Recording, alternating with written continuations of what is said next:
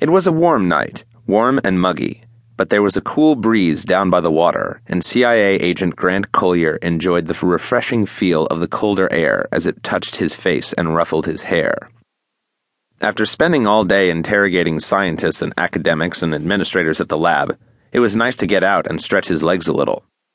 And this place was prettier than he'd expected when he'd been assigned the investigation, and looking more like something from 1402 than 2002, with its narrow cobbled streets and its quaint old houses and the massive church dominating the landscape that the river bisected.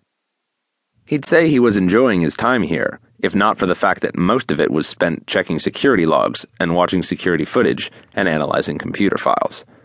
Not that he didn't enjoy those, of course. Otherwise, he'd never have chosen the career he had. But they were the same activities he'd done back home, and could do anywhere, really.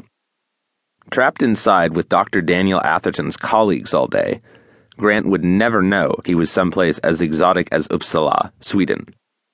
So it was especially nice to get outside at times like this and enjoy the sights before crashing for the night and then getting up to march back to the lab once more.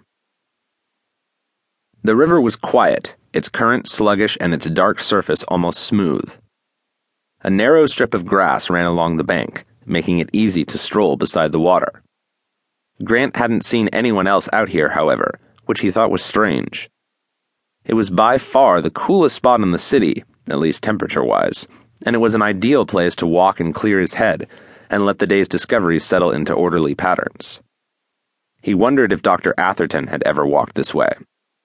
It would make sense. This strip was on the way from the lab to the place where he'd been staying, and the good professor hadn't bothered to own a car or even a bicycle.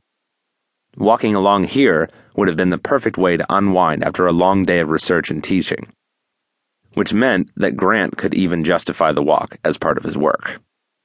A small noise somewhere nearby made him turn, but he didn't see anything beyond the banks, the water, and the old wooden bridge he was approaching. Maybe someone had walked across it, or at least a cat or dog, since he hadn't seen any shadows passing overhead. Whatever it was, the noise had faded, and Grant let his thoughts wander again as his feet carried him toward the bridge. None of Atherton's colleagues had noticed him acting unusual, which suggested that he hadn't chosen to disappear. That still left... He'd reached the shadows at the foot of the bridge now, and heard a faint rustling again. This time, Grant glanced up in time to see a pair of impossibly large hands emerge from the darkness, groping toward him. He had time to register a blinding pain and to feel something crack. Then everything went black.